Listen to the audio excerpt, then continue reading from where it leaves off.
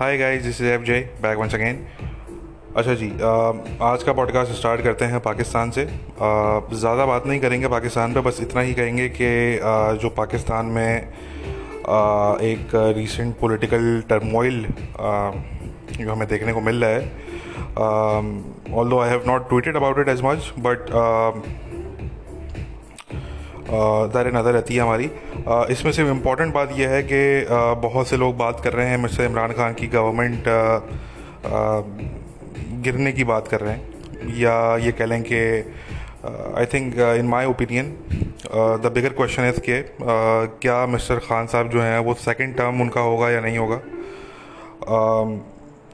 तो अभी तो इस पर जो है वो कोई प्रिडिक्ट करना मुश्किल है, बट इसमें इम्पॉर्टेंट बात यह है कि पाकिस्तान की जो इस्टेब्लिशमेंट है वो डिवाइडेड है। ठीक है, वो इस हवाले से काफ़ी डिवाइडेड है। और यानी कि एक जो है वो तरफ ऐसे लोग हैं जो चाहते हैं कि मिस्टर खान साहब जो हैं वो स्टे करें, और उनकी अपनी ओपिनियंस हैं ज़रा बाकी मामलात पे, बट वो ये चाहते हैं कि खान साहब जो हैं वो मज़ीद उनकी सरकार चले और फिर उनको सेकंड टर्म भी मिले, क्योंकि उनकी नज़र में कोई बेटर ऑप्शन नहीं है उनके अलावा, खान साहब के अलावा। और इसी ग्रुप में ऐसे भी लोग बहुत से मौजूद हैं जो इस बात को भी मानते हैं कि खान साहब की जो गवर्नमेंट है उनसे जो उम्मीदें थीं उनको वो काफ़ी उम्मीदें जो हैं वो पूरी नहीं हो सकी। But at the same time, जैसे कि मैंने कहा कि जो लार्जर ओपिनियन है वो यही है कि जी इनके अलावा कोई ऑप्शन नहीं है, तो इन्हीं के साथ गुजारा करना है। ठीक है जी। अच्छा, दूसरी तरफ फिर ऐसे लोग मौजूद हैं who basically want to get rid of mister Imran Khan.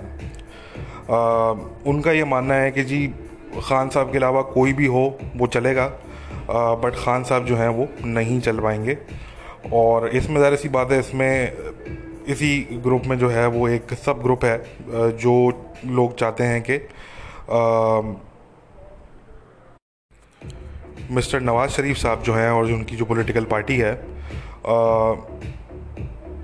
उनकी पॉलिटिकल पार्टी में से कोई जो है वो पाकिस्तान को लीड करे। Now obviously it is debatable के वो कौन हो, क्योंकि उनकी पॉलिटिकल पार्टी में एक नवाज़ शरीफ खुद नहीं है, बल्कि उनके कुछ और भी लोग हैं जो कि इंटरेस्टेड हैं, ये कह लें इस पोजीशन में। तो it's a very interesting situation, एक पॉलिटिकल सिचुएशन है। एक बात बस जहन में रखें कि जो बेसिकली मैं शुरू से ही कहना चाह रहा हूँ कि इन तमाम चीज़ों में इस्टेब्लिशमेंट में डिवीज़न है, वो सारी चीज़ें हैं, वो ठीक है, बट जो इसमें एक इम्पॉर्टेंट बात है वो ये है कि आने वाले कुछ दिन या कुछ हफ्ते कह लें आप, या कुछ महीने कह लें, it depends on a few factors, but आने वाले दिनों में ये कह लें कि पाकिस्तान के नेक्स्ट 10 ईयर्स जो हैं वो कम से कम डिसाइड होंगे कि पाकिस्तान के जो नेक्स्ट 10 ईयर्स होंगे, पाकिस्तान उन नेक्स्ट 10 ईयर्स में किस डायरेक्शन में मूव करेगा। ठीक है जी। तो ये इम्पॉर्टेंट बात है। This is something that everyone should focus on. Mister Khan साहब की गवर्नमेंट रहती है तो उसके लिए रहना इतना आसान नहीं होगा, क्योंकि मैंने कहा कि इस्टेब्लिशमेंट के अंदर डिवीज़न है। बहुत सी चीज़ें जो मिस्टर खान की गवर्नमेंट के अगेंस्ट गई वो इसलिए गई क्योंकि इस्टेब्लिशमेंट डिवाइडेड थी और पीछे से बहुत से लोग हैं जो अपने अपने काम कर रहे होते हैं। तो it won't be very easy for him to survive without making some enemies. ठीक है जी। तो अब किसको हायर करते हैं, किसको फायर करते हैं, किन बड़े बड़े अफसरान और बड़ी बड़ी शख्सियात का नाम आता है और किन पे उंगलियां उठती हैं, और फिर किन को जो है वो आया कि इनमें इतनी हिम्मत भी है या इनमें इतने गट्स भी हैं कि ये जो है वो कोई ऐसा एक्शन ले सकें जिससे कि लेट सपोज अर्दोगान जो टर्किश प्रेसिडेंट हैं, जिसे कि उन्होंने लिया था मैं ये बिल्कुल भी नहीं कह रहा कि वो ऐसा ही करेंगे। इसमें कोई किसी की जो है वो कोई कॉन्स्पिरेसी थ्योरी को इसमें ना निकाले, बट हाँ ये ज़रूर है कि उनके माइंड में शायद कहीं कोई इंस्पिरेशन हो, क्योंकि आफ्टर ऑल वो बेस्ट फ्रेंड्स हैं अर्दोगान साहब के। और हमारी इन्फॉर्मेशन के हिसाब से तो अर्दोगान साहब उनको जो है वो कुछ चीज़ों पर एडवाइस भी करते रहे हैं पास्ट में। तो इनफैक्ट कुछ ऐसी चीज़ों पे करते रहे हैं जिनका ताल्लुक़ पाकिस्तान की फ़ॉरेन पॉलिसी से या टर्की के साथ ताल्लुकात से इतना नहीं बनता, बल्कि उन चीज़ों का ताल्लुक़ जो है वो ज़्यादा पाकिस्तान के अंदरूनी मामला से बनता है। और अलेजेडली ये हमारे पास कोई ऐसी उड़ती उड़ती कहीं खबरें पहुंची हमारे पास कहीं से कि ऐसा होता रहा है कुछ मौक़ों पे। तो कहने का मकसद कि एनीवे ऐसा होता रहा हो या ना होता रहा हो, can't say for sure, but main जो हमें एटलीस्ट एक चीज़ जो हमें एज अ फैक्ट पता है वो तो ये हमें पता है कि मिस्टर खान साहब की एक इंस्पिरेशन कह लें, एक उनकी फ्रेंडशिप है, बड़ी इतनी गहरी फ्रेंडशिप है कि वो टर्किश जो ड्रामाज हैं वो रिकमेंड कर रहे होते हैं वो पाकिस्तानीज़ को, पाकिस्तान के टैलेंट को इग्नोर करके वो टर्किश ड्रामाज प्रमोट कर रहे होते हैं। तो कहने का मकसद कि डेफिनेटली कहीं ना कहीं कोई इंस्पिरेशन तो है। और जो मिस्टर अर्दोगान साहब ने जो फिर काम किया था अपने मुल्क में, उससे चाहे कोई एग्री करे ना करे, वो उन्होंने टर्किश पर्सपेक्टिव में किया था। उसको आप पाकिस्तान से कंपेयर नहीं कर सकते। पाकिस्तान की अपनी कुछ रियलिटीज़ हैं। अगर पाकिस्तान में आप इस तरह का कुछ करने का सोचते हैं, कोई चंद जनरल्स को अगर आप जो है वो को हटाने का सोचते हैं या उनको अगर प्रोसिक्यूट करने का अगर आप सोचते हैं, तो मैं समझता हूँ कि पाकिस्तान में जो उसके कॉन्सिक्वेंसेज होंगे वो शायद टर्की में ना हुए हों। ठीक है ना। तो कहने का मकसद कि टर्की की अपनी कुछ ग्राउंड रियलिटीज़ हैं, पाकिस्तान की अपनी कुछ ग्राउंड रियलिटीज़ हैं। अगर आप इस तरह की चीज़ सोचते हैं कल को, तो मेरे ख़्याल से उसमें जो है फिर गड़बड़ हो सकती है बहुत सी जगहों पे। तो लेट्स सी, मैं ऑलरेडी मैं इससे बहुत मैंने बात कर ली, इतनी मैंने करनी नहीं थी, बट लेट्स सी कि इसमें जो है वो फ्यूचर में क्या होता है। बट मैंने आप लोगों को एक हिंट मैंने थोड़ी सी दे दी है कि थोड़ा सा टर्की वाला मामला अपने माइंड में रखें कि अर्दोगान साहब ने क्या किया था, और फिर ये माइंड में रखें कि इस्टेब्लिशमेंट जो है वो डिवाइडेड है, और ख़ान साहब के अगेंस्ट जो बहुत सी चीज़ें गई पिछले 2 सालों में या 3 सालों में, वो जो है वो उसमें कहीं ना कहीं इस्टेब्लिशमेंट के शायद कोई अनासर मौजूद हों, शायद ना हो, anything is possible. So but establishment में डिवीज़न मौजूद है। डिवीज़न से मुराद डिफरेंस ऑफ ओपिनियन, ठीक है, सिंपली डिफरेंस ऑफ ओपिनियन मौजूद है। और मेरे ख्याल से इसमें कोई ऐसी कोई बुरी बात नहीं है। डिफरेंस ऑफ ओपिनियन जो है वो हम तो हमेशा से कहते रहे हैं कि इस्टेब्लिशमेंट के अंदर जो है वो डिफरेंस ऑफ ओपिनियन होता है, हर इस्टेब्लिशमेंट में होता है। कोई इस्टेब्लिशमेंट कोई मोनोलिथिक एंटिटी नहीं होती। इस्टेब्लिशमेंट में लिबरल्स होते हैं, नेशनलिस्ट होते हैं, हर तरह के लोग होते हैं। तो ज़रा डिफरेंस ऑफ ओपिनियन है। तो लेट्स सी खान साहब का फ्यूचर क्या होता है, और मोर इम्पोर्टेंटली पाकिस्तान का फ्यूचर क्या होता है। खान साहब सर्वाइव कर जाते हैं तो पाकिस्तान का फ्यूचर कुछ और डिफरेंट होगा, और अगर नहीं करते तो फिर कुछ डिफरेंट हो सकता है। तो we will see anyway. Move on करते हैं अफगानिस्तान की तरफ। देखिए, जैसे कि हम आपको बता चुके थे, और ये बात मैं अपने पॉडकास्ट वगैरह में भी जो है वो रिसेंटली कर चुका हूँ। ऑफ द रिकॉर्ड मैं ये बात बहुत पहले से कर रहा हूँ। और मेनली देखें, अफ़गानिस्तान का हम जो कहते रहे हैं, और बहुत से लोग हमें इस पर क्रिटिसाइज़ भी करते रहे कि जी आपको क्या अफ़गान्स के ह्यूमन राइट्स की फ़िक्र नहीं है, या आप नहीं चाहते कि अफ़गानिस्तान में डेमोक्रेसी हो, या आप ये चाहते हैं कि जी तालिबान जो है वो आगे बैठ जाएँ काबुल के अंदर। तो नहीं, ऐसा बिल्कुल भी नहीं है। हम चाहते हैं कि अफ़गानिस्तान में डेमोक्रेसी रहे, अफ़गानिस्तान में ह्यूमन राइट्स रहें, अफ़गानिस्तान में तालिबान की गवर्नमेंट ना हो। कौन चाहेगा कि अफ़गानिस्तान में तालिबान की गवर्नमेंट हो? कोई पागल ही होगा जो चाहेगा। तो ये बात नहीं है। बात यह है कि we have to look at the ground realities, ठीक है ना जी। ये फ़िलोसफिकल बातें बड़ी अच्छी होती हैं बातों की हद तक या किताबों की हद तक, ठीक है ना। बट रियल वर्ल्ड में एक जंगी दुनिया के अंदर जो एक मैदान जंग हो, तो उसके अंदर जो है ना वो बहुत सी कॉम्प्लिकेशंस होती हैं, और बहुत से जो है वो ये कह लें कि एक बहुत बड़ा ग्रे जोन एरिया होता है, ग्रे एरिया होता है, जिसको हमने जो है वो देखना होता है, उसको हम इग्नोर नहीं कर सकते। तो ग्राउंड रियलिटीज़ जो हैं वो अफ़गानिस्तान की कुछ ऐसी हैं कि उस वहाँ पे आप टेम्पोररीली अगर आप चाहते हैं कि आप जो है वो कोई डेमोक्रेसी वहाँ पे नाफिज कर दें, या आपने अगर कर दी है तो आप समझ रहे हैं कि ये कोई कायम रहेगी, तो नहीं। ये जो तमाम चीज़ें हैं ये अल्टीमेटली एक आर्टिफिशियली आपने किया। और वेस्ट को जो है वो किसी कोई कोई बाहर से कोई एलियंस नहीं आए थे, कोई मार्शियंस नहीं आए थे वेस्ट को बताने के लिए कि जी आपने डेमोक्रेसी कायम करनी है, या आपने ह्यूमन राइट्स जो है वो बनाने हैं, या आपने ह्यूमन राइट्स का जो चार्टर है वो आपने बनाना है, दुनिया को देना है। ये तमाम चीज़ें जो हैं वो वेस्ट जो इन तमाम वैल्यूज़ को जो आज अपनाता है, तो वो इसलिए अपनाता है क्योंकि वेस्ट जो है वो एक नेचुरल इनलाइटनमेंट की जो एज थी, जो एक इनलाइटमेंट की जो एज थी, वो उस एज से वो वेस्ट पूरा जो है वेस्टर्न सोसाइटी गुजरी। और उस इनलाइटमेंट के बाद जो है वो फिर नेचुरली एक जो है वो वेस्टर्न के अंदर जो है वो चेंज आया। एक बिल्कुल जंगली जानवरों की तरह जो है वो रहने वाला वेस्ट जो था एक टाइम पे, वो आहिस्ता आहिस्ता जो है वो सिविलाइज्ड होता गया, और वो आज आपके सामने सिविलाइज्ड वर्ल्ड के तौर पे जो है वो जाना जाता है दुनिया में। सिविलाइज्ड वर्ल्ड का अगर आप कहते हैं, ये दो वर्ड अगर आप सुनते हैं तो आपके माइंड में कोई पाकिस्तान या कोई इंडिया, कोई अफगानिस्तान, ये कंट्रीज़ नहीं आते, आपके माइंड में आता है बेल्जियम, ठीक है ना जी, France. Those are the countries, you know. तो कहने का मकसद कि ये नेचुरल प्रोसेस है जिसके थ्रू वेस्ट गुजरा, और वेस्ट ये वैल्यूज़ आज अपनाता है, उनको एम्ब्रेस करता है, उनको सेलिब्रेट करता है, ठीक है ना जी।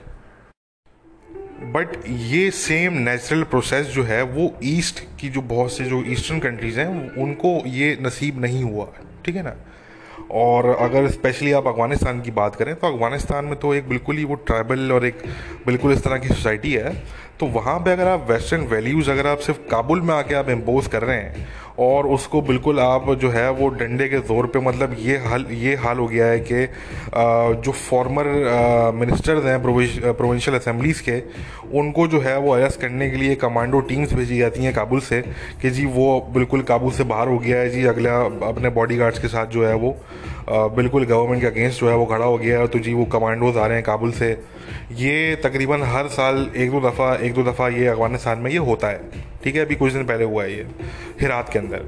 तो कहने का मकसद कि जब आप बिल्कुल आपने एक इस तरह का आर्टिफिशियल सिस्टम आपने यहाँ पे इम्पोज किया, मतलब आर्टिफिशियल सिस्टम तो नहीं, आपने एक सिस्टम, एक डेमोक्रेटिक सिस्टम जो कि वेस्टर्न इंस्पायर्ड है, उसको आपने आर्टिफिशियली आपने इम्पोज करने की कोशिश की। आप तो पूरे काबुल प्रोविंस में भी उसको, पहली बात है, आप इन्फोर्स नहीं कर सकते, बट आपने उसको कोशिश की, और जहाँ आपसे नहीं हो पाता तो फिर आप डंडे के जोर पे आपको कमांडोज भेजने पड़ते हैं, ठीक है ना। लॉ, बेसिक लॉ, मतलब किसी को अरेस्ट करना है आपने तो आप कमांडोज की टीम जा रही हैं बगैर काबुल से, तो ये तो बिल्कुल एक कॉमेडी शो है ये, ठीक है ना। तो कहने का मकसद कि अफगानिस्तान की जो रियलिटीज़ हैं, ग्राउंड रियलिटीज़ हैं, वो बड़ी डिफरेंट रियलिटीज़ हैं। तो हमें जो भी चीज़ देखनी है वो उन रियलिटीज़ के प्रिज्म से हमें देखना है कि अफगानिस्तान में जो मोस्ट लाइकली और इजी सिनेरियो है, वैसे तो खैर इजी कोई सिनेरियो है नहीं, बट यू नो ये कह लें कि जो कम ज़रा मुश्किल हो, ठीक है, सबसे कम मुश्किल जो सिनेरियो है वो, मतलब we have to think about that basically. तो अब ज़रा से मुद्दे की बात पे आ जाते हैं। हमने जैसे कि आपको कुछ अपने पिछले पॉडकास्ट के अंदर भी हमने ये बात की थी कि देखें ये सारी बातें कहने की हद तक अच्छी हैं, ये आर्टिकल्स की हद तक, और ये सारे सेमिनार्स और ये कॉन्फ्रेंसेस वगैरह, रैलीज़ वगैरह, ये इन सब के लिए प्रेसिडेंशियल डिबेट्स हो गई, ठीक है ना। ये तमाम चीज़ें जो है वो इंटरव्यूज़ वगैरह, इन सब की हद तक तो ये ठीक है, अच्छी लगती हैं, ठीक है ना, कि ह्यूमन राइट्स और ये सारी चीज़ें। बट हमें एक्चुअली ये देखना है कि अफगानिस्तान में मेन प्लेयर इस वक्त कौन है। जो मेन प्लेयर है, जिसकी ये कह लें कि जो इस वक्त बहुत सी चीज़ों को कंट्रोल करता है, जो चाहे जिस तरीके से तो वो चीज़ें उस तरीके से हो सकती हैं, तो वो अमेरिका बादशाह है, ठीक है जी। ना ही वो तालिबान है, ना ही वो पाकिस्तान है, ना ही वो गनी की गवर्नमेंट, तो खैर बिल्कुल ही, वो तो खैर छोड़ ही दें, वो तो उनका तो जिक्र ही ना करें आप, ठीक है ना। वो तो झूठे और मक्कार किस्म के बिल्कुल ही जो है ना वो बिल्कुल इनकेपेबल और इनकॉम्पिटेंट किस्म के करप्ट तरीन, मक्कार तरीन लोग हैं, ठीक है। वो तो उनकी तो बात ही ना करें आप। तो मगर जो मेन इस वक्त जो पार है अफगानिस्तान में, वो एक्चुअली अमेरिका है, वो नेटो भी नहीं है, वो एक्चुअली अमेरिका है, अमेरिका अलोन, ठीक है, अमेरिका बादशाह जैसे हम कहते हैं प्यार से। तो अमेरिका बादशाह जो है उनका हमने ये देखना है कि ट्रम्प एडमिनिस्ट्रेशन की जो दोहा डील थी, हम ये बात शुरू से कहते आ रहे हैं, आपको बताते आ रहे हैं कि American security establishment day number 1 से उसके अगेंस्ट थी, ठीक है, हमें ये बात पता है। और ये बात खुल के सामने आ गई जैसी ट्रम्प की सरकार गई है, तो उसके दोहा डील के ख़िलाफ़ जो एक कैंपेन स्टार्ट हुआ है बकायदा अमेरिका में, और उस कैंपेन को जो लीड करने वाले लोग हैं वो सारे अमेरिकन इस्टेब्लिशमेंट के लोग हैं एक्चुअली, ठीक है। तो ये तो हमें बिल्कुल क्लियर हो गया कि American security establishment day number 1 से इसके अगेंस्ट है, ठीक है। अच्छा, अब सवाल ये पैदा होता है कि क्या अमेरिकन सिक्योरिटी इस्टेब्लिशमेंट के कंसर्न ये हैं कि जी अफगानिस्तान में जो है वो मीडिया फ्रीडम होना चाहिए, या जी अफगानिस्तान में जो है वो वुमेंस के जो हैं वो वुमेंस राइट्स जो है वो होने चाहिए, वो फेमिनिज्म होना चाहिए वहाँ पे, उनके ये कंसर्न है। उनके ये कंसर्न हैं कि जी जो क्या कहते हैं जो डेमोक्रेटिक सेटअप है काबुल के अंदर, इसको मैं तो खैर डेमोक्रेटिक सेटअप मानता भी नहीं हूँ। ये किस किस्म का अजीब किस्म का दो वाइस प्रेसिडेंट बैठे हुए हैं आपके, ठीक है ना, को मार्शल बना हुआ है, को पहले वो CEO बना हुआ था अब्दुल्ला, अब वो कुछ और बना हुआ है, ठीक है। वो एक अजीब किस्म का एक सेटअप है, वो आपने वहाँ पर नाफिज कर दिया है, ठीक है ना। तो कहने का मकसद कि अमेरिकन सिक्योरिटी इस्टेब्लिशमेंट के ये कंसर्न्स नहीं है, they do not care about these things, ठीक है ना जी। सिक्योरिटी इस्टेब्लिशमेंट को NGO से कंपेयर ना करें, वो ये ना सब समझें कि वो जी NGO के जो कंसर्न्स हैं किसी वो सिक्योरिटी इस्टेब्लिशमेंट के भी होंगे अमेरिकन, या जो कंसर्न्स ह्यूमन राइट्स वॉच के हैं वही कंसर्न्स जो है वो अमेरिकन सिक्योरिटी इस्टेब्लिशमेंट के होंगे, नहीं, उनके कंसर्न्स कुछ और हैं, उनके बिल्कुल डिफरेंट कंसर्न्स हैं, ठीक है। अच्छा, अब क्योंकि हमें ये ऑलरेडी पता है कि जी अमेरिकन सिक्योरिटी इस्टेब्लिशमेंट जो है वो डे नंबर 1 से इस डील के अगेंस्ट थी, तो अब सवाल ये पैदा होता है कि उनके क्या उनके क्या कंसर्न्स हैं, वो क्यों चाहते हैं कि हम अफगानिस्तान में मज़ीद स्टे करें। और क्योंकि इत्फाक से जो हमने लास्ट जब हमने इस टॉपिक पर बात की उसके कुछ टाइम बाद ही जो है वो जॉन बोल्टन साहब जो हैं वो बड़ी मेरी जो है वो एक बड़ी मेरी फेवरेट पर्सनैलिटी हैं वो, नॉट इन द सेंस कि मैं उनकी हर बात से एग्री नहीं करता, मगर जो उनकी एक पर्सनैलिटी है वो जो जिस तरह की उनकी जो है वो एक स्टाइल जो उनका है ना तो वो बड़े मुझे मज़े के वो कैरेक्टर लगते हैं वो। तो मैं खैर कहने का मकसद कि उनका मैंने जो है वो जो उनका ओपिनियन पीस था मैंने वो शेयर भी किया था अपने ट्विटर पे, तो वो कुछ दिन बाद ही वो उनका ओपिनियन पीस आ गया और उसमें तो उन्होंने बड़ा खुल के कह दिया, ठीक है ना। उन्होंने तो वो टैबू ही ब्रेक कर दिया ना, वो जो टैबू था कि जी हमने जो है वो एक्चुअली स्ट्रेटेजिक इशूज़ पे हमने बात ही नहीं कर रही, हमने एक्चुअली दुनिया को ये बताना ही नहीं है कि हम अफगानिस्तान में बैठे हुए क्यों हैं पिछले 20 साल से। भाई हम ये बहुत पहले मैं कर चुका था, जो लोग मेरा पॉडकास्ट सुनते हैं हर एपिसोड सुनते हैं उनको ये पता होगा, ये बात मैं बहुत पहले कर चुका था कि अमेरिका बादशाह जो है वो तालिबान से लड़ने एक्चुअली नहीं आए थे, ठीक है। उनका वो ना तालिबान उनके लिए पहले कोई इतना बड़ा कोई कंसर्न थे, ना उनके लिए कोई आज वो इतना बड़ा कंसर्न है तालिबान। उनको एक तालिबान की थ्रेट जो है उनको अलाइव भी रखनी है ताकि उनके पास एक जवाब हो स्टे करने का। वो ये भी नहीं चाहते कि तालिबान बिल्कुल ख़त्म हो जाए, ठीक है, मगर वो तालिबान को एक लिमिट में भी रखना चाहते हैं, ठीक है ना। तो they want to play a balanced game with the Taliban, ठीक है। They don't want to end the Taliban. अगर उनको तालिबान को ख़त्म करना होता तो वो बहुत पहले कर चुके होते। ये जो गलत फहमी है ना पाकिस्तान में और कुछ इंडिया में लोगों को कि जी पाकिस्तान ने और तालिबान ने जो है वो अमेरिका को डिफीट कर दिया, अरे ये मजाक करने वाली बातें हैं। ये ग्रेव यार्ड ऑफ एम्पायर्स है, अजीब फजूल किस्म की बात है। कौन सा ग्रेव यार्ड ऑफ एम्पायर्स भाई, वहाँ पे सारे अफगान्स जो है वो दफन हुए हैं, कौन सा ग्रेव यार्ड ऑफ एम्पायर्स है। सोवियत यूनियन जो है वो क्या अफगान्स ने उनको हराया सोवियत यूनियन को, या उनको मुजाहिदीन ने हराया? नहीं भाई, उनको जो है वो CIA के पैसे ने और स्टिंगर मिसाइल से हराया बेसिकली। और जो असला जो है वो पाकिस्तान ने उनको प्रोवाइड किया through different sources including Israel by the way. तो वरना अकेले मुजाहिदीन होते, चाहे वो अफगान्स होते, जो भी होते, वो नहीं हरा सकते थे। They did not have the capability. तो वो ये कहना कि जी अफगान्स ने हरा दिया और अफगान्स ने बड़े बड़े एम्पायर्स को हरा दिया, ऐसा नहीं है, ठीक है ना। तो बताने का मकसद कि मोर रिसेंटली ये जो पूरी सिचुएशन है वॉर ऑन टेरर की अफगानिस्तान में, ये स्टार्ट तो अलकायदा से हुई थी। अलकायदा का ऑब्जेक्टिव आपने अचीव कर लिया जब आपने उसको क्या नाम है इसका, उसामा बिन लादेन को जब आपने मारा एबटाबाद के अंदर। तो आपका जो एक्चुअल ऑब्जेक्टिव था जो आपका काउंटर टेररिज्म का जो मेन ऑब्जेक्टिव था आपका, वो अचीव हो गया जब आपने उसामा बिन लादेन को मार दिया, प्लस आपने अलकायदा की जो भी सेंचुरीज थी अफगानिस्तान में वो आपने डिस्ट्रॉय कर दी। इस वक्त अलकायदा की बिल्कुल प्रेजेंस होगी, डेफिनेटली होगी, उनके कोई ना कोई सेल्स उनके काम कर रहे होंगे, उनके कुछ मिलिटेंट्स होंगे, कुछ शायद एक दो कमांडर्स भी हों, who knows. But the point is कि उनके जो कैंप्स थे, उनके जो ट्रेनिंग कैंप्स थे, उनकी जो आईडी फैक्ट्रीज थी, वॉट एवर, उनका जितना इंफ्रास्ट्रक्चर था वो कम से कम आपने जो है वो डिस्ट्रॉय कर दिया। तो आपका जो एक्चुअली काउंटर टेररिस्ट जो आपका ऑब्जेक्टिव था, जो मिलिट्री ऑब्जेक्टिव था सिंपली यार आपका अफगानिस्तान में बैठने का, वो तो आपका बहुत पहले एक्चुअली अचीव हो चुका है, ठीक है ना जी। अब बात ये आती है कि क्या आपका वो जब मिलिट्री ऑब्जेक्टिव अचीव हो गया तो क्या आपका सवाल ये पैदा होता है कि क्या आपका सिर्फ वही मिलिट्री ऑब्जेक्टिव था?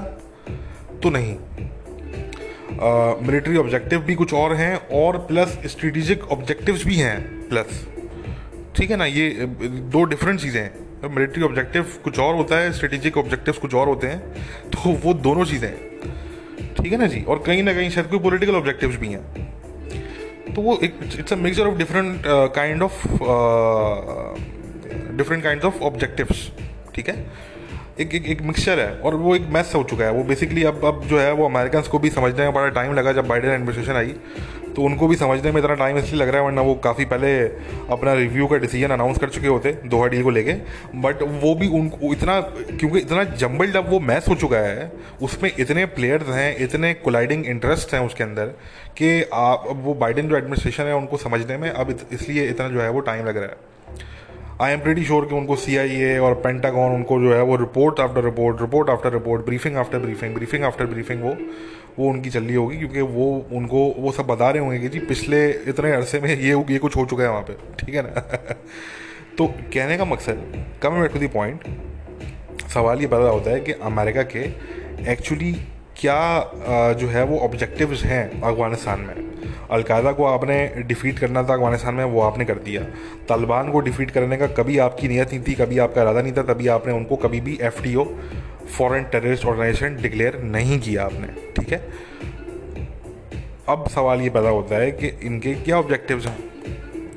तो देखें हम, अच्छा पहले चलें उसको, पहले तो बाद में बात करते हैं उसके बारे में। पहले जॉन बोल्टन साहब जो अपने उसमें ओपिनियन पीस में वो कहते हैं, तो उसमें उन्होंने ईरान का और पाकिस्तान का उसमें उन्होंने जिक्र किया कि जी हमें अफगानिस्तान में इसलिए रुकना है क्योंकि ताकि हम जो है वो पाकिस्तान से जो हमें थ्रेट है, और उनके अकॉर्डिंग जो है वो पाकिस्तान से अमेरिका को एक टेररिज्म के डिपार्टमेंट में थ्रेट है और एक जो है वो न्यूक्लियर वेपन्स के डिपार्टमेंट में थ्रेट है, ठीक है। दो तरह की थ्रेट्स हैं mainly.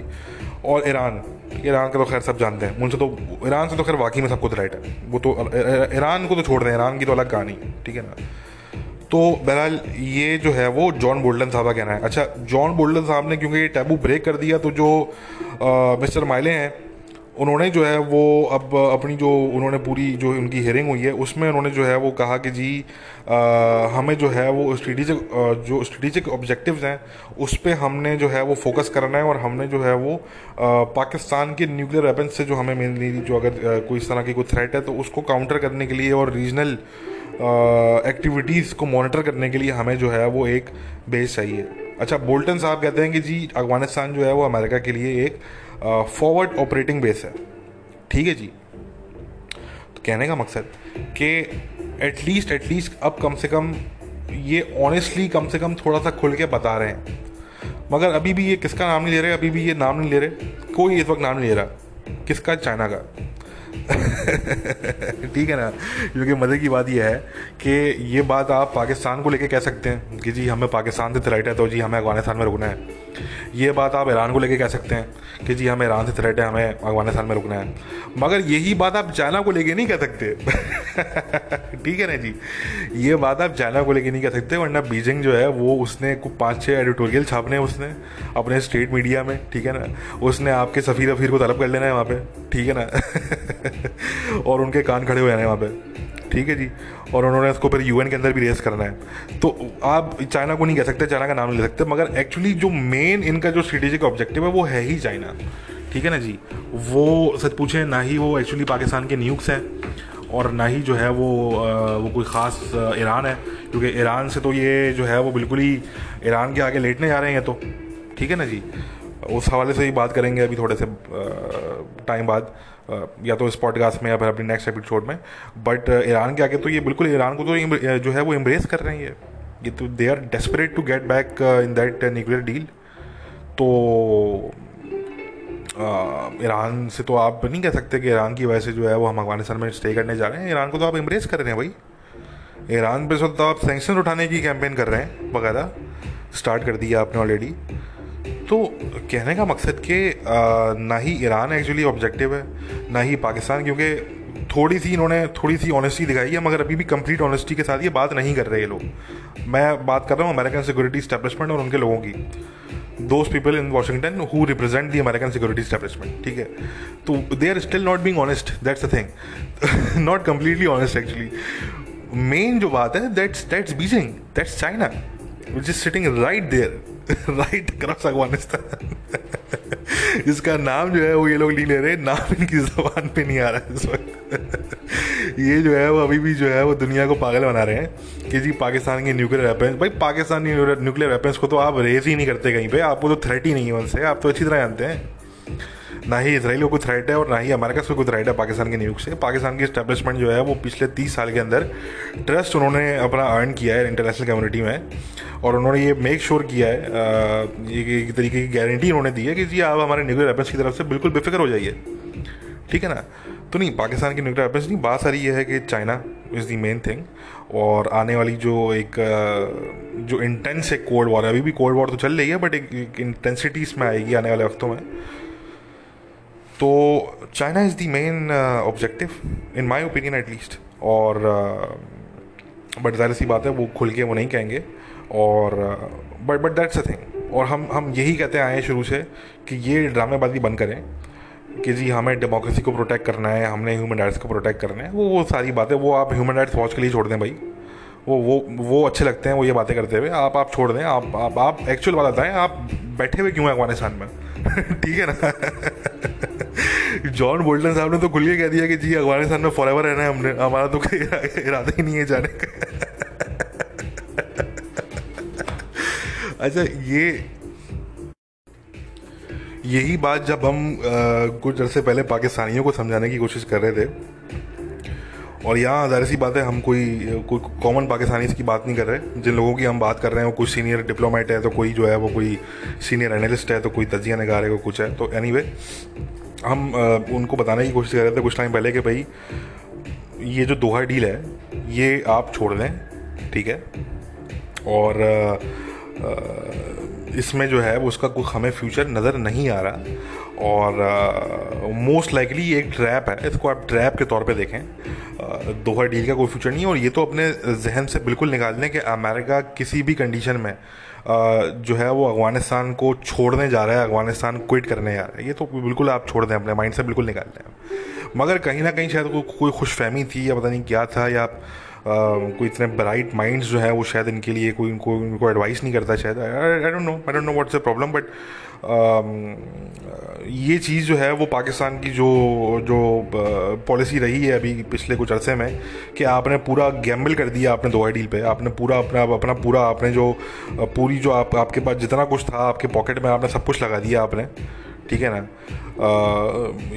You basically bet your everything on Doha deal, और दोहा डील जो है वो आपके सामने। अब तो अमेरिका में हर कोई खुल के जितने लोग हैं, मतलब आप कोई भी बंदा उठा लें, आप जितने लोग हैं जो स्टैब्लिशमेंट को रिप्रेजेंट करते हैं, जिनका हम कम से कम जानते हैं, मुझे नहीं पता आप लोगों में से कितने लोग जानते हो, मगर हम जानते हैं यार, हमें पता होता है कि भाई कौन सा बंदा है वो, क्या किससे उसके ताल्लुकात हैं, वो कहाँ उठता बैठता है, वो किसको एक्चुअली रिप्रेजेंट कर रहा है, किन इंटरेस्ट को वो रिप्रेजेंट कर रहा है।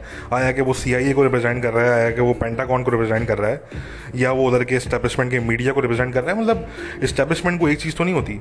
तो कहने का मकसद कि जो उनकी जो इस्टेब्लिशमेंट, मैं यहाँ पे सिक्योरिटी इस्टेब्लिशमेंट की बात नहीं कर रहा, जितनी उधर की इस्टेब्लिशमेंट के वक्त लोग हैं वो अब खुल के बात कर रहे हैं कि जी हमें अफगानिस्तान से निकलना ही नहीं है, हमें तो स्टे करना है अफगानिस्तान में। और मई का तो सवाल ही पैदा नहीं होता कि मई की जो डेडलाइन है उसको हम पूरा करें, ठीक है। वो तो खुल के कह रहे हैं, वो they are not even shy about it any more, वो तो खुल के कह रहे हैं।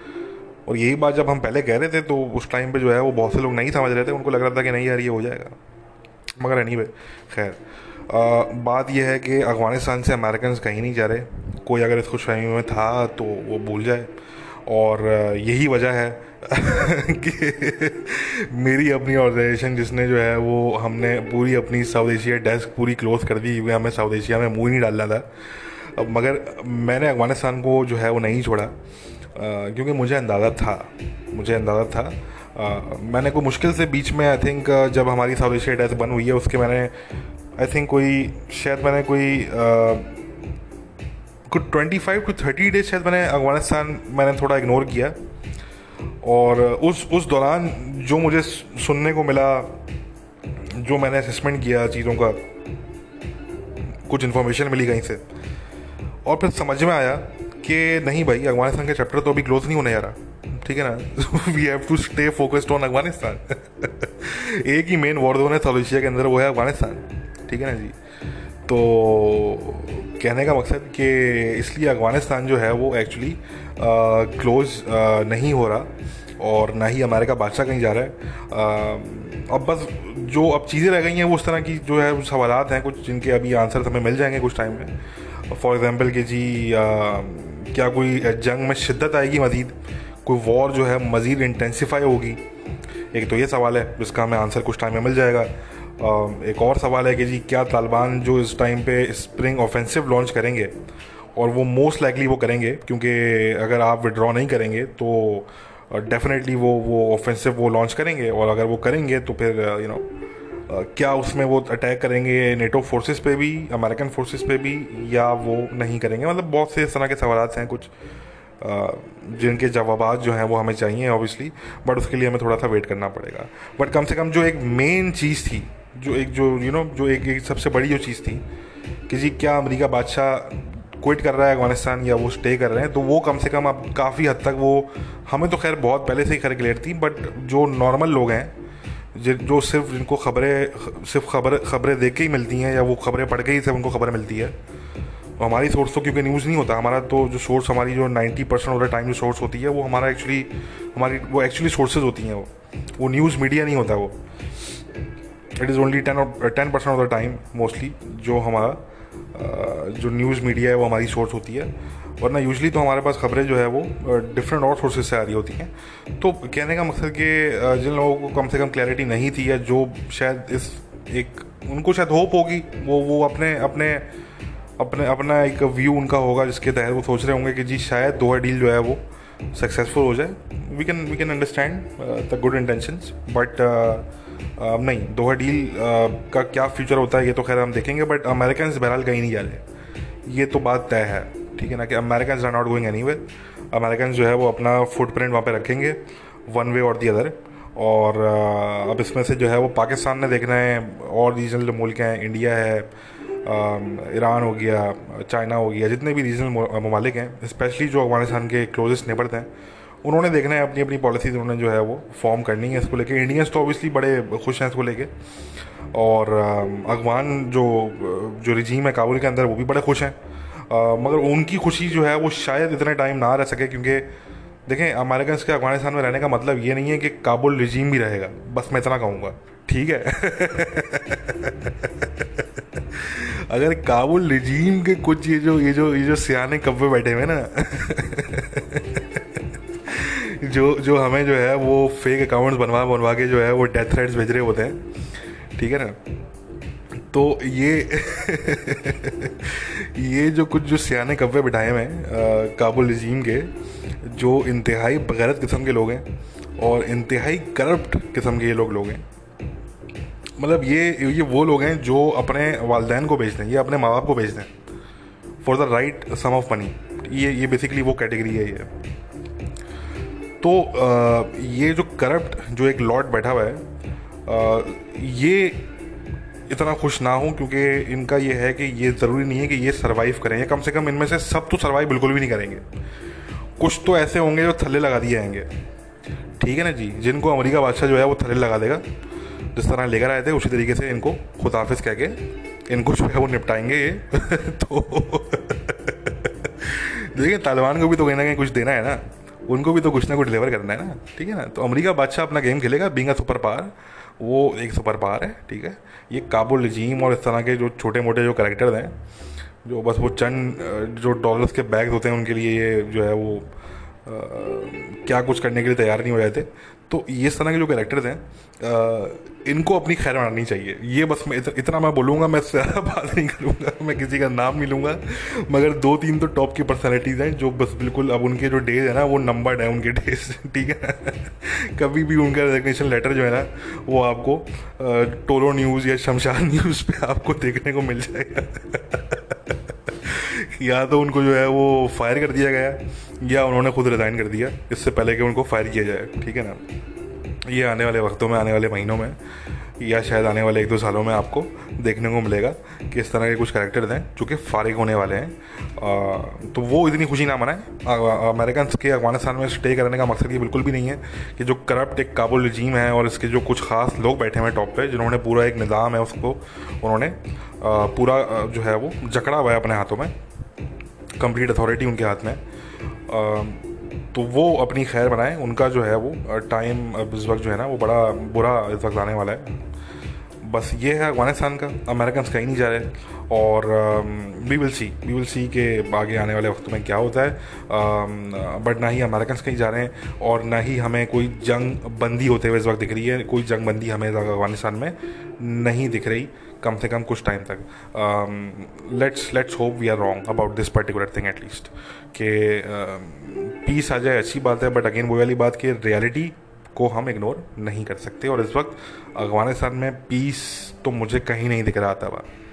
I don't see it, I just don't see it, ठीक है ना। एनीवे, मूव ऑन करते हैं सऊदी अरेबिया की तरफ। देखें, अमेरिका बादशाह को सबसे बड़ी प्रॉब्लम है इस वक्त सऊदी अरेबिया में। एक पर्सन है, सिर्फ एक पर्सनैलिटी है, जस्ट वन, और वो है crown prince Mohammed bin Salman साहब, ठीक है। अब जो मिस्टर MBS हैं उनसे उनको प्रॉब्लम है।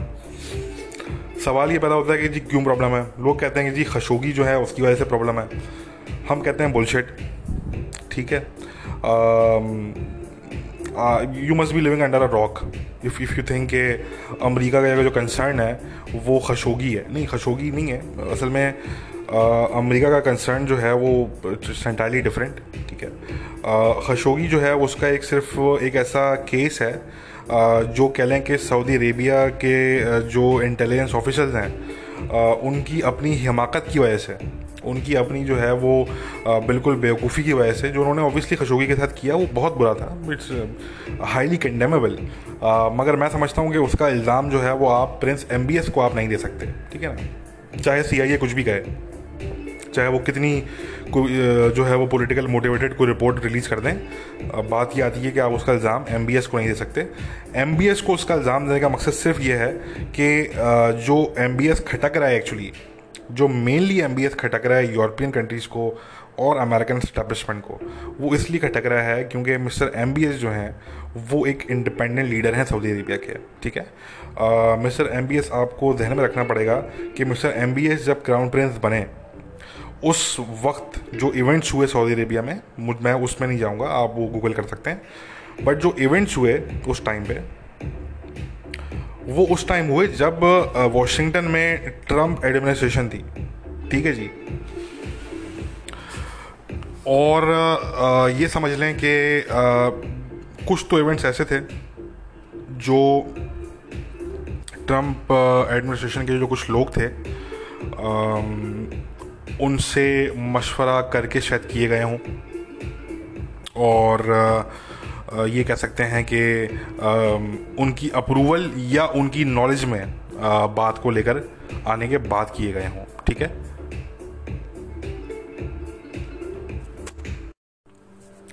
और ये आप माइंड में रखेंगे जब ट्रम्प सरकार जब आई तो अमेरिका में जो है वो एक हलचल मची हुई थी। जो CIA के एसिड्स थे बहुत सी जगहों पे वो एक्सपोज हो चुके थे और अमेरिकन एस्टेब्लिशमेंट जो थी उनके बहुत बुरे दिन स्टार्ट हो गए थे। तो उस टाइम पे मिस्टर MBS जो हैं जब वो क्राउन प्रिंस बने, उनके वालिद साहब जो किंग सलमान, उन्होंने जब उनको क्राउन प्रिंस बनाया तो जिन साहब को हटा के क्राउन प्रिंस उनको बनाया गया वो थे MBN, ठीक है, उनको MBN कहते हैं। तो मिस्टर MBN जो थे वो थे बहुत क्लोज CIA के। He was considered CIA's main man in Riyadh, ठीक है। MBN was not the only person जो CIA से बहुत क्लोज थे, और वो बेसिकली CIA उनको अपना एसेट कंसीडर करती थी, और जिनको MBS ने जो है वो फारिग किया। उनसे जूनियर, उनसे लोअर लेवल पे बहुत से ऐसे लोग थे, रॉयल फैमिली में, सऊदी इंटेलिजेंस में, सऊदी मिलिट्री में, नेशनल गार्ड में, जिनको प्रिंस MBS ने फारिग किया, और कुछ लोगों को जेल में उन्होंने भेज दिया। और मेजॉरिटी इन लोगों में से जो लोग थे वो CIA के एक्चुअली नेटवर्क का हिस्सा थे, वो CIA के एसेट्स थे एक्चुअली। तो मिस्टर MBS जो हैं वो जिन साहब को हटा के बैठे हैं ऑन द चेयर ऑफ, और you can say on the throne of crown prince basically, ठीक है ना। तो वो CIA के मेन एसेट थे रियाद के अंदर। तो obviously CIA has not forgotten that, ठीक है, and clearly they have not forgiven either, ठीक है। ये हमें अब क्लियर हो चुका है कि वो उन्होंने जो है वो ना ही उसको वो भूले हैं, और ना ही उन्होंने जो है वो माफ़ किया है MBS को, और वो फुल मूड में है बदला लेने के, ठीक है। And it's not even just about some kind of twisted idea of revenge, it's not just that obviously. वो अब यही चाहते हैं कि जी अब क्योंकि अमेरिकन स्टैब्लिशमेंट वापस they are back in the game in Washington, तो व्हाट दे वांट इज कि जी अब we should have a change in Riyadh as well, ठीक है। और ज़ाहिर सी बात है, जो जिस तरीके से MBS का एक क्लोज रिलेशनशिप था मिस्टर ट्रम्प के साथ, तो वो वजह भी है, ठीक है जी। और एक बैलेंसिंग एक्ट है जो कि बाइडेन एडमिनिस्ट्रेशन जो है वो प्ले आउट कर रही है मिडल ईस्ट के अंदर between Saudi Arabia and Iran. वो एक बैलेंसिंग एक्ट के तौर पे भी जो है वो कुछ चीज़ें वो करना चाहते हैं। तो कुछ डिफरेंट फैक्टर्स हैं बहरहाल जो यहाँ पे इस वक्त जो है वो एट प्ले हैं, ठीक है। और उन फैक्टर्स की वजह से, उन रीजंस की वजह से बेसिकली जो बाइडेन एडमिनिस्ट्रेशन है और जो एक्चुअली अमेरिकन एस्टेब्लिशमेंट है उनके पीछे, बाइडेन के पीछे, तो वो ये चाहते हैं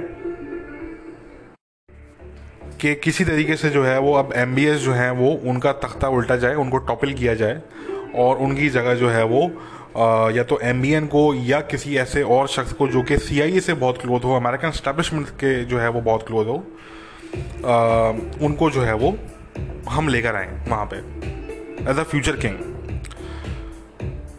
अच्छा, ये भी आप ध्यान में रखें कि देखें अमेरिकन सिक्योरिटी इस्टेब्लिशमेंट ज़्यादा खुश नहीं है इस बात से कि सऊदी अरेबिया और इज़राइल के दरमियान जो एक बड़ी दोस्ती है, बैकडोर एक उनकी बड़ी दोस्ती है, और काफ़ी टाइम से ये खबरें भी हैं कि सऊदी अरेबिया रिकगनाइज़ करने वाला है। हम आपको बता चुके थे कि कुछ टाइम लगेगा उनको। तो अमेरिकन इस्टेब्लिशमेंट इस चीज़ से भी खुश नहीं है, क्योंकि देखें एक चीज़ आप माइंड में रखें कि अमेरिकन जो स्टैब्लिशमेंट है, like any other countries establishment, वो अपने इंटरेस्ट को सुप्रीम समझते हैं, ठीक है। उनके लिए इज़राइल उनका एलाय है, बिल्कुल है, ठीक है, एक हद तक है, but still Israel is an other country, ठीक है। इज़राइल के अपने नेशनल इंटरेस्ट हैं, अमेरिका के अपने नेशनल इंटरेस्ट हैं, ठीक है। तो अमेरिकन स्टैब्लिशमेंट के लिए जो अमेरिकन नेशनल इंटरेस्ट हैं वो सुप्रीम है, ठीक है। तो वो ये नहीं चाहेंगे कि सऊदी अरेबिया अमेरिका से जो है वो पीछे हट के इज़राइल के करीब चले जाए, और जो एक वैक्यूम जो है वो जो अमेरिका और सऊदी अरेबिया के ताल्लुकात ये कह लें कि ख़राब होने की वजह से जो वैक्यूम क्रिएट हो उसको इज़राइल फिल कर दे, ठीक है। वो ये नहीं चाहेंगे। तो इसलिए ये आप माइंड में रखें कि अमेरिकन स्टैब्लिशमेंट इस चीज़ से खुश नहीं है, और वो जो अब्राहम एकॉर्ड्स जो मिस्टर ट्रंप ने एक बड़ी उनकी सक्सेस थी, एक हिस्टोरिक अचीवमेंट था उनका, जिसके लिए कम से कम दुनिया उनको याद रखेगी। अमेरिकन स्टैब्लिशमेंट याद रखे ना रखे, बट दुनिया याद रखेगी। तो मिस्टर ट्रंप जो थे उनकी जो पूरा अब्राहम एकॉर्ड्स का जो उनका ये सिलसिला था, तो इसको भी अब हमें नज़र फ़िलहाल नहीं आ रहा कि इसको बाइडेन एडमिनिस्ट्रेशन आगे लेके चलेगी, ठीक है। बल्कि वो जो ऑलरेडी डील्स हो गई हैं, उन्होंने उन डील्स को भी उन्होंने जो है ना वो कंट्रोवर्शियल बना दिया है। वेपन्स की जो सेल्स हैं उनको सस्पेंड करके या XYZ। तो बताने का मकसद कि क्योंकि Biden administration and by extension American establishment वो ये नहीं चाहते कि इसराइल का इन्फ्लुएंस जो है वो बढ़े और अमेरिका का इन्फ्लुएंस कम हो, क्योंकि ऑब्वियसली बात है अमेरिका का इन्फ्लुएंस तो ऑलरेडी कम हो रहा है, क्योंकि अमेरिका की जो पॉलिसीज़ हैं तो ऑब्वियसली वो तो अमेरिका का इन्फ्लुएंस तो काफ़ी टाइम से कम हो रहा है। बट साथ साथ ऐसा ना हो कि उस इन्फ्लुएंस को इसराइल बड़ा क्विकली फिल कर दे, ठीक है। तो इस चीज़ का उनको डर है और इस चीज़ के अगेंस्ट वो काम भी कर रहे हैं और वो करेंगे, ठीक है। वो सऊदी अरेबिया और इसराइल के बीच में जो है वो डिप्लोमेटिक रिलेशन जो है वो इतनी आसानी से नहीं होने देंगे। कम से कम वो उसको फैसिलिटेट करने की जो है वो उनकी एक ये कह लेंगे वो पुश नहीं करेंगे कि वो उनका एक फैसिलिटेशन का रोल हो। ये अलग बात है कि सऊदी अरेबिया इसराइल जाके खुद एक आपस में को डील कर लें, that's something different. But America जिस तरीके से अब्राहम अकॉर्ड्स अमेरिका ने करवाए तो उस तरह का कोई रोल जो है वो इसका फ़िलहाल इम्कान हमें नज़र नहीं आ रहा। फ़िलहाल हो सकता है कि फ्यूचर में सिचुएशन जो है वो चेंज हो जाए, बट फ़िलहाल हमें इसका इम्कान नज़र नहीं आ रहा कि अमेरिकन एडमिनिस्ट्रेशन इस वक्त की बिल्डअप करेगी अब्राहम अकॉर्ड्स पे, ठीक है। Which is obviously very concerning, गलत चीज़ है, बट क्या कह सकते हैं। मेन मुद्दे की बात यह है कि इसराइल के इस वक्त अपने बड़े वैलिड कंसर्न्स हैं, सऊदी अरेबिया के बड़े वैलिड कंसर्न्स हैं, उन पे डेली अटैक्स हो रहे हैं सऊदीज़ पे, डेली हouthis जो हैं वो अटैक्स कर रहे हैं। जब से स्पेशली अमेरिका ने हouthis की टेररिस्ट डेजिग्नेशन जो है वो कैंसिल की है, तब से हouthis जो हैं वो मज़ीद एम्बोल्डेंड हो गए हैं और वो मज़ीद अटैक्स कर रहे हैं कैरी आउट। और इसके अलावा जो है वो इसराइल को अलग थ्रेट्स हैं हिजबुल्ला से, प्लस सीरिया में हिजबुल्ला अलग है, IRGC भी है, और हouthi से भी उनको थ्रेट है इसराइल को, ईरान से तो ऑब्वियसली है। तो कहने का मकसद कि जो मिडिल ईस्टर्न कंट्रीज़ हैं, इसी तरीके से UAE हो गया, बहरीन हो गया, जो मिडिल ईस्टर्न कंट्रीज़ हैं उनके अपने बड़े जेन्युइन बड़े वैलिड कंसर्न्स हैं उनके। और अगर अमेरिका जो है अगर इन कंसर्न्स को इग्नोर करेगा, जैसे कि अभी जो मैं बहुत शॉक्ड हुआ इसको देख के कि जो बाइडेन एडमिनिस्ट्रेशन ने जो अभी एक स्टेटमेंट जारी की है कि जी वो एक तरीके से इसराइल और सऊदी अरेबिया को ये कह रहे हैं कि जी आप कोई मिलिट्री यूनिलैटरल एक्शन ईरान के अगेंस्ट नहीं ले सकते हमसे पूछे बगैर। That's what American are basically telling Saudis and Israelis, ठीक है ना। तो अब सवाल ये पैदा होता है कि क्या अमेरिका डिफेंड करने से रोक रहा है इसराइल को कि इसराइल डिफेंड नहीं कर सकता अपने आप को? I think that's stupid. Saudi Arabia अपने आप को, सऊदी अरेबिया पे तो डेली अटैक्स हो रहे हैं, daily ballistic missile attacks, drone attacks उनकी ऑयल फैसिलिटीज़ पे, रियाद पे हो चुके हैं। तो सऊदी अरेबिया और इसराइल को आप ये कह रहे हैं कि वो अपने आप को डिफेंड नहीं कर सकते ईरान की जो भी एक्टिविटीज़ हैं उनके अगेंस्ट। तो ये तो खैर कोई बात ही नहीं हुई और इसको तो ना ये मुल्क मानेंगे और इसका नुकसान बल्कि अमेरिका को होगा, अमेरिका का इन्फ्लुएंस और कम होगा। और ये जो मुल्क हैं ये अब आने वाले वक्तों में चाइना और रशिया से अपने ताल्लुकात जो हैं वो बेहतर करेंगे, प्लस आपस में अपने ताल्लुकात ये लोग बेहतर करेंगे। आप लोग देखेंगे कि जो अरब्स हैं और जो इसराइल है ये आपस में अपने ताल्लुकात जो है वो बड़े अच्छे करेंगे और प्लस ये ज़्यादा अब देखना शुरू करेंगे रशिया और चाइना की तरफ। मैं ये बिल्कुल नहीं कह रहा कि अमेरिका से रिलेशन अपने स्पॉइल कर लेंगे, इसराइल तो खैर ऐसा बिल्कुल भी नहीं करेगा। वो बड़ा डिप्लोमेटिकली, बड़ा पॉलिटिकली वो अपना गेम प्ले होगा उनका, बट स्टिल वो अपनी विंडोज़ जो हैं जो एक उनकी जो ऑप्शन की विंडोज़ हैं वो ओपन रखेंगे वो। और वो दो ही मेन विंडोज़ हैं, एक रशिया है और एक चाइना है, ठीक है। तो ये जो है वो सिलसिला है मिडिल ईस्ट में। ईरान की जहाँ तक बात है, ईरान ने जो है वो अभी रिसेंटली जो है वो फायर ओपन कर दिया था इनोसेंट जो पाकिस्तानीज़ थे, बलोच पाकिस्तानीज़ थे उन पे, पाकिस्तान ईरान बॉर्डर पे। मैंने पूरा उस पर ट्विटर थ्रेड जो है वो शेयर किया था, काफ़ी वो पॉपुलर भी गया। अब मोर रिसेंटली जो है वो ख़बरें ये हैं कि ईरान ने फायर ओपन कर दिया है अफगान नेशनल्स पे निम्रोज प्रोविंस के अंदर जो बॉर्डर का एरिया है। तो ये जो ईरान की सिक्योरिटी फोर्सेस हैं ये इतनी रेकलेस हैं, ये इनकी इस तरह की इतनी इनकी पैथेटिक किस्म की इनकी ट्रेनिंग होती है और इनको ये कहा जाता है कि जी बस आपके लिए जो है वो इन सर्टेन लोगों को छोड़ के बाकी जो है वो किसी पे भी कोई कुछ भी कर दो, आप फायर ओपन कर दो, ठीक है ना, उसको मार दो, आप कुछ जला दो, उसको आप जो है वो पानी में डुबा दो। ये आपको पता है ना कि लास्ट ईयर उन्होंने अफगान माइग्रेंट्स जो थे हेरात प्रोविंस में, उनको बाकायदा उन्होंने डुबा दिया था पानी में। They drowned those Afghan migrants in the river literally. तो कहने का मकसद कि ये अजीब ही किस्म की, कोई नफसियाती किस्म के ये लोग हैं, अजीब ही इनकी ट्रेनिंग होती है, और ये इतने आइडियोलॉजिकली खपती किस्म के लोग हैं। इनको बिल्कुल ब्रेन वॉश जो है वो इनको किया जाता है, और ये बस किसी पे भी फायर ओपन कर देते हैं ये। तो बहरहाल लेटेस्ट जो इंसिडेंट है वो अफगानिस्तान और ईरान के बॉर्डर पे है, निमरोज़ में। और तालिबान ने कहा है कि जी हम पे अमेरिकन ने ड्रोन स्ट्राइक किया है गजनी के अंदर। तो वो कहते हैं कि जी ये दोहा डील की जो है वो वायलेशन है। अब आई एम श्योर कि कर्नल जो सोनी है, वो मिस्टर सोनी जो है वो कल शायद अपनी कोई ट्वीट कर देंगे स्टेटमेंट इस पर। जो स्पोक्स पर्सन है एक्चुअली अमेरिकन आर्मी के अफगानिस्तान में, उनकी बात कर रहा हूँ मैं। तो बट स्टिल कहने का मकसद कि वायलेशंस तो दोनों तरफ से ही हो रही हैं, एक तरफ से तो नहीं हो रही। अमेरिकन साइड से भी हो रही हैं, अफगान जो रजीम है वो काबुल में उनकी तरफ से भी हो रही हैं, और ऑब्वियसली तालिबान की तरफ से भी हो रही हैं। तो तीनों तरफ से ही हो रही हैं बेसिकली। और फिर दाइश जो है वो एक वाइल्ड कार्ड है, वो तो फिर हर किसी पे अटैक कर रहे हैं वो तो बट स्टिल जो दोहा डील है वो टेक्निकली और ऑफिशियली वो स्टिल स्टैंड करती है, बट जो उसका जो फ्यूचर है वो बिल्कुल डार्क है, वो कम्प्लीटली डार्क है। और उसमें जो है वो हमें तो इस वक्त कम से कम ये भी हमें पॉसिबल नहीं दिख रहा कि तालिबान को ये एग्री कर लें कि वो कुछ टाइम के लिए सीज़ फायर कर दें, या वो नेटो पे अटैक्स रीस्टार्ट ना करें। ये इतना भी कन्विंस करना तालिबान को इस वक्त काफ़ी मुश्किल है, क्योंकि सच पूछें तालिबान जो है वो इस वक्त एक पावरफुल पोजीशन में, और जब एक ताकत जो है वो एक एडवांस कर रही हो, you know an advancing power, तो उसको उस एडवांसिंग पावर को जो है वो रोकना फिर यू नो बड़ा मुश्किल होता है। वो फिर डायलॉग से फिर जो है वो शायद बात ना बन सके।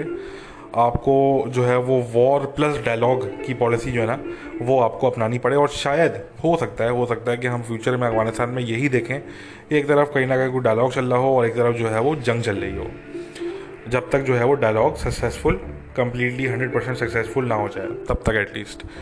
तो ये एनीवे सिचुएशन है। फ़िलहाल इतनी बात करेंगे। लास्ट में सिर्फ मैं इतना कहूँगा कि टर्की में जो मिस्टर अर्दोगान साहब हैं अंकारा के अंदर, देखें उन्होंने तो अपने मामला जो हैं वो फ्रांस के साथ जो है वो मतलब सुधार लिए तो नहीं, मगर सुधारने की तरफ वो गामज़न हो चुके हैं, वो चल पड़े हैं, वो सुधारना चाहते हैं और वो उस पर वर्क कर रहे हैं, ठीक है। और वो काफ़ी हद तक सुधर भी गए हैं और मज़ीद सुधर जाएंगे, ठीक है। तो उनके ताल्लुकात तो सुधरने जा रहे हैं फ्रांस के साथ। अब बात यह है कि उनकी शय पे जो पाकिस्तान में जो चंद बेवकूफ़ लोग बैठे हुए हैं, जिसमें अब मैं सॉरी टू से पाकिस्तान के प्राइम मिनिस्टर भी हैं, तो ये लोग जो हैं जिन्होंने अर्दोगान साहब की शय पे कह लें या उनसे इंस्पायर होकर कह लें या क्या था कि इन्होंने जो है वो जिस तरह की इन्होंने स्टेटमेंट्स दी और इन्होंने ये सब कुछ किया, तो ये अब बैठ के शक्ल देख रहे हैं दूसरे की कि जी हमने तो जी ये कर दिया, और वहाँ पर अर्दोगान साहब जो हैं वो तो उन्होंने तो अपने मामला वो दुरुस्त करने जा रहे हैं बेसिकली। तो अब हम क्या करें? तो ये होता है जब आपकी कोई कोहेरेंट फॉरेन पॉलिसी ना हो और आप जो है वो बिल्कुल किसी से आपकी कोई फ्रेंडशिप हो, तो आप उस बेसिस पे जो है वो कोई फॉरेन पॉलिसी की कोई आप जो है वो कोई पॉलिसी आप बना दें। और किसी से जो है वो आपकी कोई नाराज़गी हो तो उससे जो है वो आप या जिससे आप कोई पॉलिटिकली एग्री ना करते हो उससे आप, ठीक है ना। अब अगर आपको वहाँ भी अच्छे नहीं लगते तो इसका ये मतलब नहीं है कि आप पाकिस्तान की फॉरेन पॉलिसी जो सऊदी अरेबिया के साथ है वो ख़राब कर दें, ठीक है ना। वहाँ भी हमें भी अच्छे नहीं लगते, ठीक है ना, वहाँ भी किसी को अच्छे नहीं लगते। और बात ये आती है कि वहाँ भी किसी का होना ना होना उसका कोई ताल्लुक़ नहीं है पाकिस्तान की सऊदी फॉरेन पॉलिसी से, ठीक है ना जी। तो ये जो बात है ये समझने वाली बात है। तो आपकी अगर कोई पॉलिटिकल पर्सनल ओपिनियन है तो you can't mess up Pakistan foreign policy based on that, ठीक है ना जी। तो मगर ये हुआ है, ये इमरान खान साहब के टाइम पे ये चीज़ें हुई हैं, ठीक है ना। आपने अपनी पर्सनल लाइक और डिसलाइक और पर्सनल अपनी ओपिनियन पे आपने जो है वो ताल्लुकात पाकिस्तान के बनाए और बिगाड़े, ठीक है ना। आपने खेल समझ लिया उसको। तो ये जो चीज़ है ये बड़ी बुरी हुई है और इसका नुकसान पाकिस्तान को आने वाले वक्तों में भी उठाना पड़ेगा। ये अभी यह बात खत्म नहीं होगी। अगर इमरान खान साहब चले भी आते हैं, लेट्स सपोज वो कल चले जाते हैं, तो ऐसा नहीं कि वो जो कॉन्सिक्वेंसेस जो वो छोड़ के जाएंगे पीछे, तो वो रातों रात वो हल नहीं हो जाएंगे, वो रातों रात सही नहीं हो जाएंगे। उसके लिए आपको टाइम चाहिए होगा, वो टाइम आपको लगाना पड़ेगा और फिर जाके जो है वो शायद चीज़ें बेहतर हो सकें। मगर अच्छे कॉन्सिक्वेंसेस को छोड़ के नहीं जा रहे पाकिस्तान की फॉरेन पॉलिसी के लिए। Single biggest failure of mister Imran Khan, जो मैंने ट्वीट भी किया था, was his disastrous foreign policy. And obviously was कहना एक्यूरेट नहीं होगा क्योंकि वो अभी बैठे हुए, तो मैं बोलूँगा is his disastrous foreign policy, ठीक है ना। तो ये बहरहाल जो है वो बात है। एनीवे गाइस, काफ़ी बात हो गई आज के पॉडकास्ट में। Hopefully I be back very soon. कोशिश करेंगे इतना टाइम ला लें बीच में, क्योंकि मसरूफियत चल रही होती है, तो बस जैसे ही मौका मिलता है तो हम एपिसोड कर लेते हैं। बट वील ट्राई के we'll do the next episode on India and China, और वो जल्द हम कर लें। एनीवे गाइस, अपना ख्याल रखिए। Take care, bye bye.